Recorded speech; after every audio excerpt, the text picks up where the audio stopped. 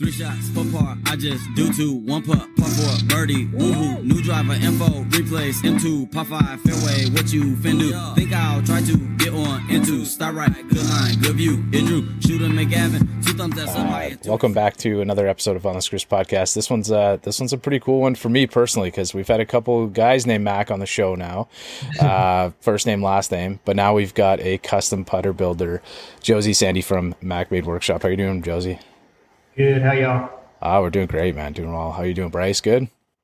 Yeah, all is well. I just got home from work just in time to make it out here. So I'm excited to be here and excited to get chatting about these putters. Yeah, these things are beautiful, man. These things are absolutely beautiful.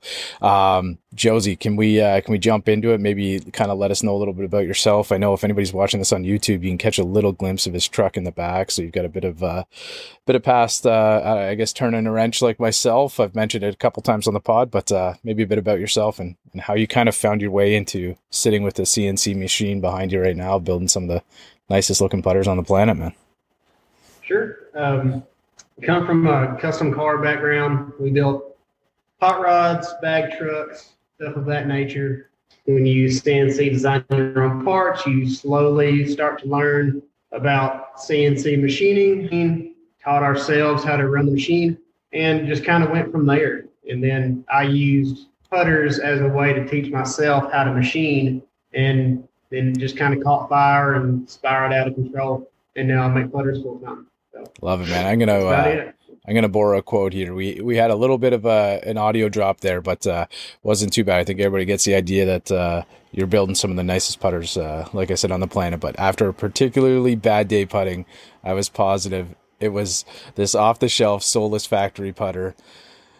It was the putter's fault, and definitely not my lack of talent or practice. So that's kind of what's brought you into to building these things. So, but yeah, that's pretty much it. I love that quote. I was kind of reading through the bio. So if you haven't, go check out the website. But yeah, I was kind of reading through the bio and thought there's a lot of us who have had that same thought, but we've never just started building putters and create our own company through it. Can I ask you the name? I got to ask you the name. So my name's Mac, like I mentioned to you, and yeah, Mac Made Workshop's pretty cool. Can I ask you how you came up with that one? Mac's my middle name. It's a family name, and Mac Made Putters a lot better than everybody getting Josie very wrong and calling me Jose or Josie or all the other stuff. So Mac Made had a better ring to it. A little easier, a little cleaner. And that's, I don't know, sounded good to me. Everybody else liked it. Looks good on a hat. Yeah, Josie's kind of a Canadian name. I feel like we've got some Josies up here, like, so I think it's an easy one for us to pick up. Bryce is actually down in the States. He's down in Michigan, so he's kind of our translator. We've had a translator a couple times, right? So Bryce is our translator here. We got Mac with we were kind of joking about my accent, Bryce. It's like very Canadian when I say about or a boot, and you know. And I've kind of lost mine a bit. Every time I go home, my parents kind of say you're getting Americanized, as they say. Yeah, but I've just been here so long now. I kind of start to lose the Canadian accent, but I mean I don't notice it, but. Little bit of a twang, right? So, Josie, can we jump right into it? Can we talk about kind of what you got in the lineup right now? Like, I know, you know, you do custom as well, but you've also got a nice selection up on the website there that people can kind of check out and all through your Instagram page. Can we talk about them a bit?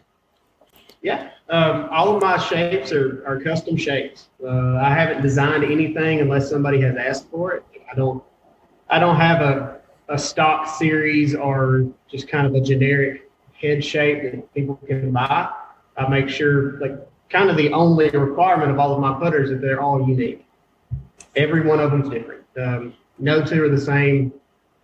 It's really boring doing production work. That's why I left the shop that I was at to do putters full time, is because we transitioned from hot rods into doing production parts. And production parts is just, like I said, you know, mind-numbingly boring. So all the putters, I make sure they're all unique. They're all super custom. They're all one-off, one of one. No two will ever be the same. And that's what keeps me interested in it. Every week is a new challenge. Every putter head is something different. And I think that's very cool. And I think that's what separates me from probably maybe not all of them, but most of them out there. And the other guys kind of like me that make custom putters, and they kind of have a little bit more of a parameter you have to like stay inside. And I say the hell with that. You know, let's make whatever you want to. That's what's cool. Yeah, I think that's awesome because I mean, there's plenty of guys out there that think their putter is like their main part of their bag. I mean, I can't putt, so I don't feel that way. But a lot of people like their putters like their babies. So when you can get a putter custom made like that, it's just like it's even more personable. It's even more yours. I think that's fantastic. Yeah, I've done all the research, and I'm a decent golfer. Like I carry about a 2 handy, so I've done all the fittings and whatnot, and I've looked at all the important stats and everything. But I think putting comes down to confidence more than anything else.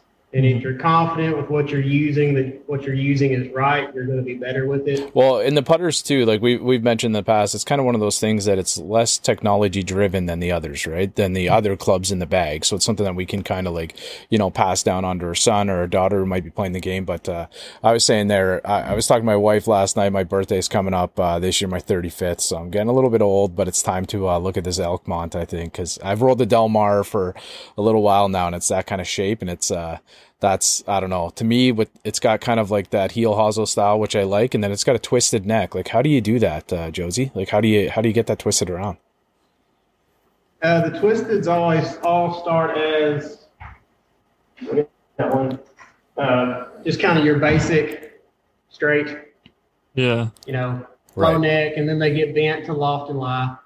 And then with these, I'll weld this to the table, my work table over there, big vice grip on top of it, torch off the side, cook it up, get it hot, then you just spin it around. Yeah. Done. It's probably about the most rudimentary caveman thing that I still do as far as putters go, but there's just no simple, clean, or easy way to machine something like that.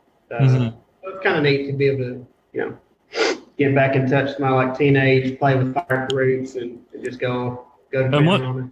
And once you heat it up like that, it's pretty malleable, right? As long as you get it to the right temperature. Exactly right. Yeah, I always, even when I built cars and like fabricated metal and stuff, you got to think of metal as water to a degree. Like even though it's obviously super hard, but the way you work it and massage it in the shape, and with a little bit of heat, you can turn it into butter, and it'll do whatever you want it to. So these, like, I'm looking through, sorry, Josie, I'm kind of like lost looking through your page right now. I'm checking out these, all the different putters here. I'm looking at the Slide, the Elkmont, the Jewel Squared. Like, so these are all just one-offs that you've built. If somebody came to you and was like, hey, I want to do that, like you could recreate that for them, I guess, but you'd want to put like a different custom vibe on it for that client. Yeah. I mean, that's the joy of CAD, like SolidWorks, is once you develop a head, you have it forever, and once I program all the machining for it, I have that forever. So I can go back and make another, Jewel smooth head relatively easy. The hard work is already done. But then again, if somebody wants it stretched a little bit, or if they want it to weigh 380 grams instead of 355, I can go in, stretch this, pull that, and make it, that's how I customize it. I don't have weight ports on my putters. Like if you want it to be a certain weight, I build it as that weight. And that's kind of the customizing part of it too. And you can get whatever face mill you want on it, whatever design you want on it to also make it look different, make it cool, make it unique, make it yours. Man, these are all cool. Like the Gramps is pretty cool too. It's like that old 8802 kind of look, kind of vibe. I love that, man. Yeah. And the one right above is the Elk, which is, I think that's the Elk, right? Is that it's got the on my website? I don't know. I don't check. Yeah. So it's just I'm just kind of getting stuck on them here, but they're pretty cool, man. Like they're all pretty cool. The one's got the Canadian flag on it, so obviously, hopefully that came up to somebody up north of the border here. I send a surprising amount up there. It's funny too because we were chatting with Chris from Chris's Custom Gloves a couple weeks ago, and he mentioned the same thing, how he had like a, just a very rudimentary approach to how he does his work with he'll just heat up a flame, set something on fire, and then, before he knows it, he's created something beautiful, right? So it's kind of cool to hear you guys both say that. It's a pretty neat feature. Can we talk like a little bit about like the process? So if, Bryce or I want to get one of these built up, Like, do we just kind of reach out with you to like like kind of a style or something that we've done in the past, or a putter that we've had in the past, and then you kind of like mock it up? Typically how it goes is, you contact me. I do have a small deposit before I can get working on anything. Otherwise, I was just doing free 3D models 40 hours a week. But after that, we work together. You kind of put together your list of wants, whatever pictures and designs or shapes that you want. I go through that, kind of blend them together, do whatever, make a 3D model of it on CAD, and I send you the pictures and videos of it. So you can approve it. 9 times out of 10, the way it starts is never the way it finishes. Especially when somebody finally sees a design on a putter head, it might look different, might need to be bigger, smaller, or just completely scrap it and start over. None of that hurts my feelings when people tell me they don't like it, because that just means that's one less thing we got to worry about to make sure we make exactly what you want in the end. And then after you approve said 3D model, I'll start machining, and the whole time too, I'll send you pictures and videos of the machining process, like the different steps, where it starts as just a billet block of steel. It goes through the different steps, turns into different said blocks of steel. And then all said and done, you have a putter at the end. And that way, a lot of guys obviously they keep all these pictures in like a file or something. Because it is kind of the blueprint of their putter and the evolution of it from nothing to something. Like, I think that's pretty cool.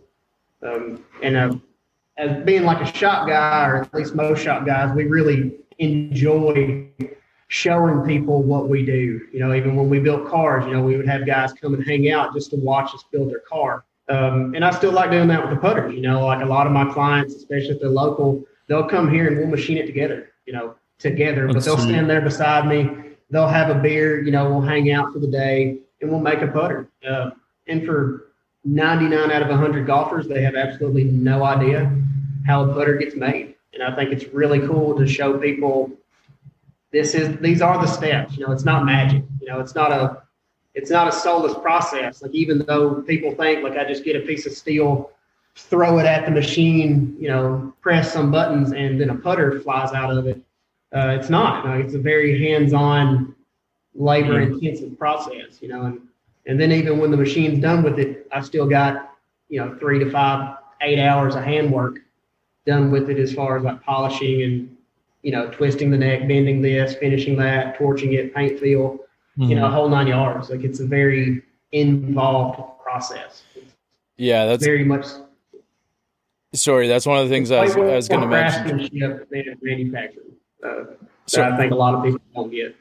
Yeah, sorry there, Josie. I was just talking over you for a second, but that's one of the things I was going to mention is like I've done a couple of trades. I mentioned as in automotive as well. That's why the hot rod stuff, I want to come back to that. That definitely fascinates me, and the welding as well. So like the welds, your TIG welding, I guess.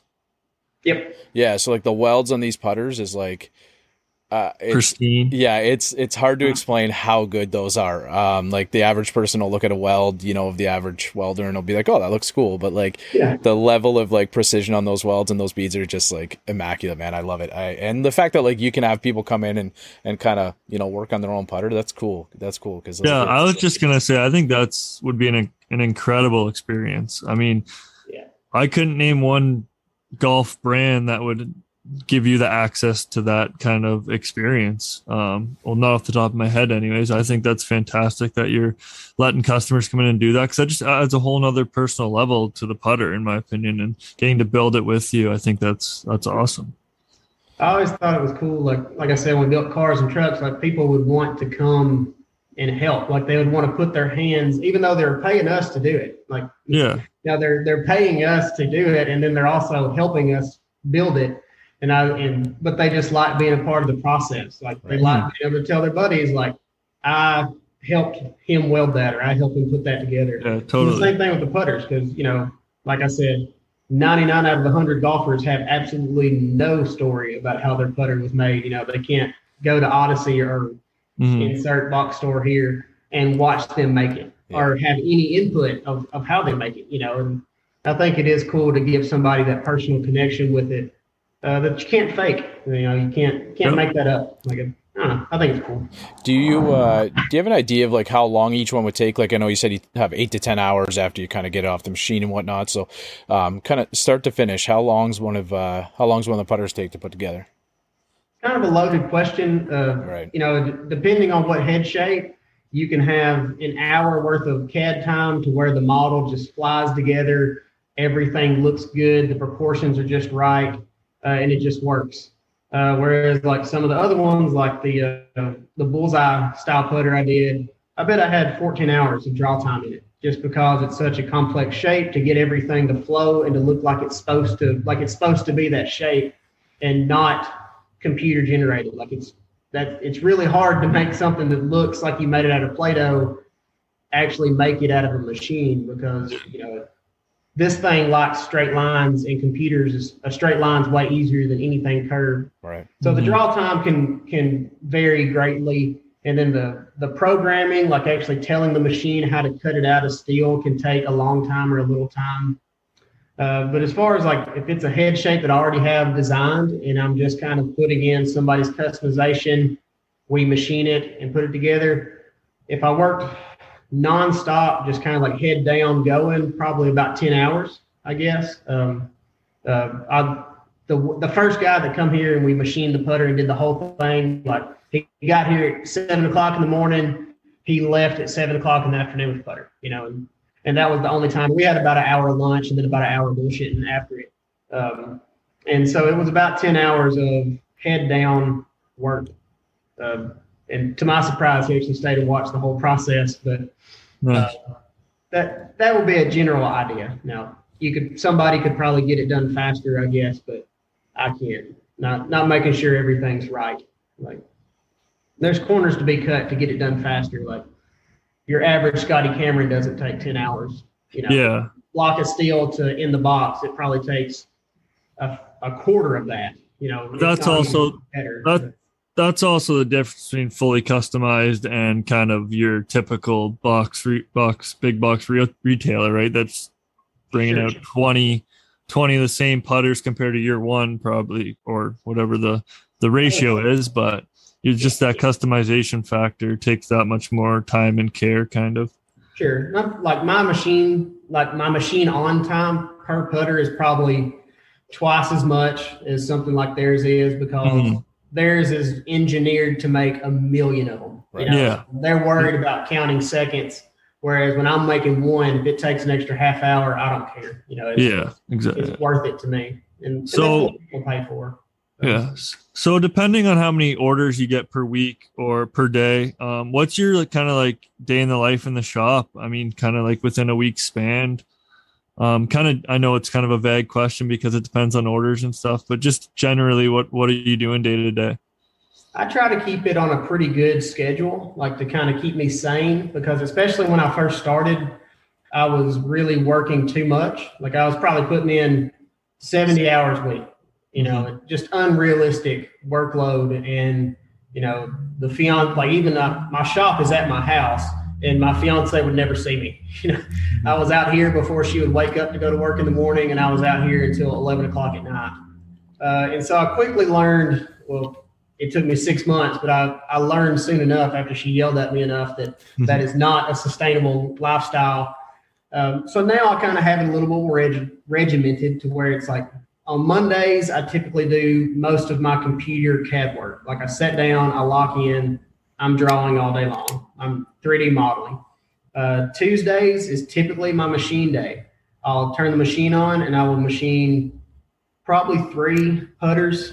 I kind of like to have it capped at that. So regardless of how quick they get done, I like to spend X amount of time on them so I know I'm not skipping any steps. Like I'm not trying to get anything done as quickly as possible. Like if I'm telling myself this is going to take 2 hours, if I get done in an hour and a half, I'm going to look at it for 30 minutes to make sure I got everything right.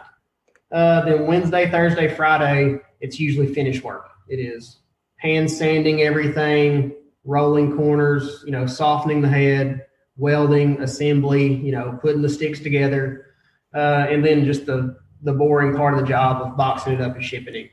shipping everything. Like that takes up way more time than I wish it did because it's just terribly boring. But that's kind of where I have it there now.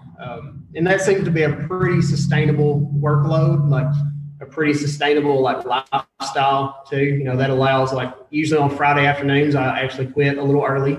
And when the weather's not miserable, I usually play golf with some guys or just kind of take care of shop stuff, like make sure everything out here is the way it's supposed to be. Like I try to keep a real clean shop, a real professional shop. And that's also a full-time job of keeping it, you know, nice. Like you don't think about all those little things whenever you start out to do something like this, but you know, like when you run out of paper towels, you got to sit down and order a box of paper towels or, you know, coolant for the machine. Like it's the little things like that people, you know, I wish I was always making putters, but sadly part of running a shop is you just have to run a shop. And, you know, when you're a machinist and designer and janitor all rolled into one, like you got to wear a lot of hats and it takes a lot of time. So, yeah, I remember doing my apprenticeship and like we'd shut it down a half an hour before the end of the day. And, you know, the guys that was leading my area would kind of shut it down. We'd clean up the workbench so everything's clean for the next day, right? Otherwise you spend like the first, I don't know, you'd probably spend the first hour of your day kind of going through your shop trying to find like some of your tools that you're using and whatnot. Exactly right. Like even when we worked on cars, you know, and have something blown apart in a million pieces every day when we were done, it was a half hour, organized, nothing's on the floor, everything has its home, put it back in its home. And then the next day when you get back to work, it's so much easy to just roll right back into it. You know, I can turn the lights on and turn the machine on and be going in 15 minutes instead of scrambling to put stuff up. And I don't know, that dirty shop freaks me out. Like, me too. Especially as much time as I spend out here, like, it's like the podcast space and stuff too. Try to keep it clean so when you come down, it's set and ready to go. Can we talk about any shafts? Do you have like certain shaft options that you go with, or can you put anything in there that customers looking for? Anything. Okay. You know, I do everything you can think of. The LIGP stuff, stability, just your, you know, run of the mill steel. Although a lot of that stuff is, you know, little insight into the putter world, but like most of that stuff's kind of gone extinct right now, which is a little scary and frustrating that like generic black putter shafts kind of don't exist right now. Like they're gone, period, in the story, can't get them. So, you know, I guess everybody's dealing with COVID, you know, supply chain issues, but you know, when you make putters and you call all of your shaft manufacturers and they just tell you we don't have them, that's not cool. So you got to run through different options, but yeah, I can't imagine like you're the second putter builder that I've talked to that said the same thing, and you know, kind of just desperately looking for them, right? So yeah, it's just kind of just start milling your own shafts. If it was, I have explored that opportunity or that avenue. Like, what does it take to actually have shafts manufactured? And it is a lot. It is a lot more than I can take on. Yeah, I bet. Yeah, I feel like that's kind of something that you got to go to the mass production guys and just you just got to order it up, right? So if you make one, a shaft would cost $1,000. Yeah. If you make 1,000,000, a shaft costs $7. Yeah, it's just how that works. Yeah, so exactly. You got to have the facilities to make 1,000,000 of them to sell them for $7. And do you, Josie? Do you have a favorite piece that you've built up until now? Like up until you know, we're talking 2022 here, start of 2022. Is there or anything that's in the works? As far as putters go, like there's very few that really stand out as far as better than the others because so many of them they're all like, I like to think just about every putter I make is the best one to somebody. Right. You know, like to a lot of my customers, like this putter is the only one they're ever going to get from me. Look, I can confidently tell you your customers are thinking the same thing. Like I don't own one of these yet, but I'm telling you right now, they're thinking that for sure. Yeah. And so I like to think like every one of them is the best that I can produce that day. But we always had a saying like in the shop, like working on cars, like the next one's always the best one. Like, you know, right. Everything you learned from the previous 300, you're going to put it into the 301st. Same thing for the 302nd, so on and so forth. So I like to think they all get better every time. And especially if you look at some of the very early ones I did, that's very true. But I just did, oddly enough, here from Canada, I just did a pair of putters for a guy that I'm sure you remember the Humboldt Broncos. The hockey team. I saw you post that. Yeah. I did 2 putters for one of the kids from the hockey team that survived. I made it for his father, like kind of to commemorate them, and one for their charity as well. And I thought, they're on my Instagram. They turned out super good. And so like something like that has a deeper meaning, like that's, I get a lot out of that. Like, I think that's very neat. Like, a lot of these things, like, especially to him, like we talked a lot during the build process of that. And he, something like that, he's going to keep forever. And that's really cool to me. Like, to think that I get to make something for somebody that is going to be very important to them for the rest of their lives. Like, every time he looks at it, like, it's going to hopefully, bring up some good memories. And I think stuff like that's very cool. Like, and so probably that putter, even though it was a very recent one, is probably one of the favorite ones I've ever done. Just because they do mean so much to somebody. Like, especially when you make putters for somebody, like to commemorate like the birth of their child or something like that, like they can't replicate that. Absolutely. Like, you're not gonna, he's not gonna sell that at a garage sale or put it on eBay. Like that stuff, that means a lot to me. Like, instead of, some people like would, say like the most expensive one, their best one ever, but a lot of times that's just not true. It's the ones that matter more to the customer usually end up mattering more to the builder. And I think that's pretty cool. Well, and for anybody listening to, like the ability to fully customize these putters. So pretty much like anything that I can dream up, you can do. Like, it sounds like that's pretty much kind of the idea, Josie.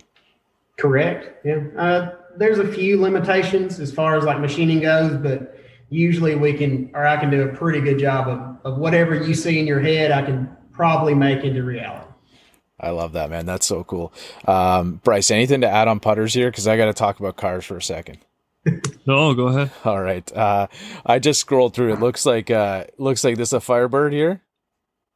Yeah, that's my dad's Firebird. Is it? Yeah. So you're like anybody checking us out over on the Screws Podcast over on YouTube, you can see a little bit of your truck, at least the front right wheel, and yeah, there we go. We see a little bit more now. That's pretty cool. You're kind of still working on cars a little bit, but that's how your past was. You're working on hot rods and whatnot. Can you give us kind of an idea of any of the cars you've worked on? Yes. We were talking earlier. I think that I did the math and figured out that's probably my 37th or 38th vehicle that I've owned. Everything from 1940s hot rods to brand new BMW. So I have a very diverse I guess a love for anything automotive. I've had Jeeps and four-wheel drive trucks to lowriders to bag trucks to, old pickup trucks to high horsepower hot rods, pretty much everything. I really don't have many genres that I don't appreciate. And that's what I did all through high school for a job. And then after high school and after college, like we started building hot rods that was what I did for a profession. We were building 6-figure cars. We were very good at it. We worked really hard to be considered the best in our niche or whatever. And so we took a lot of pride in it. We built brand new cars and brand new trucks and, several $100,000 hot rods for guys. And, we would drive them all over the country too. We would build them in Tennessee and then we would drive them to Vegas for SEMA every year. So our reputation was that not only did we build something that looked very good, but our shit worked. Like, we drove it. We built a 66 Chevelle and then drove it from Tennessee to Vegas and back with 4 guys in it in a 2-door Chevelle. And we just did that. And so that also taught me that there's absolutely no excuse for not doing a good job on everything you do. Most of the time, if the only thing that separates a good job from a bad job is caring. And if you care about it, you're going to do a good job. And so that's what we did. We did a very good job. We built a lot of really cool cars and trucks. That's awesome. We're in conversation with Josie Sandy. You're a one-man team over there, Josie, at the MacMade Workshop? Just me. My dog pulls like security duty, but that's about it. It's Right. just me here. Love it, man. Love it. And that's MacMade_ workshop over on Instagram. So I would encourage you, if you're still listening to the pod at this point, kind of click below. We're gonna link it down below. But you got to go just have a look at the page, because it's pretty cool, man. Like you'll get kind of lost in it. So MACKMADE_workshop. Bryce, anything you want to add in here before we let Josie go? Yeah, Josie, are you? You said you're in Tennessee. I'm technically in Alabama, but I'm right on the Tennessee-Alabama line. I was just saying, I played. Me and my family went to Gatlinburg, Tennessee, and I played the Gatlinburg Golf Club, I believe it's called. Mm-hmm. It's beautiful down there. The golf's cool. It's so much different than up here, and I just think that course. I only played that one course, but it's just a beautiful area for sure. Yeah, we're. I'm technically like Tennessee Hill people, and I just happen to live in Alabama now. So we get up, born and raised up there, still get back up there to play golf all the time. Like I'm not far away from Sweetens Cove. I'm sure everybody's heard of that. It's now super famous now, but it's only about an hour and a half from my house. So we get back up there often, especially during the fall when the leaves are changing and everything. It's hard to imagine a better scenery for golf than East Tennessee in the fall.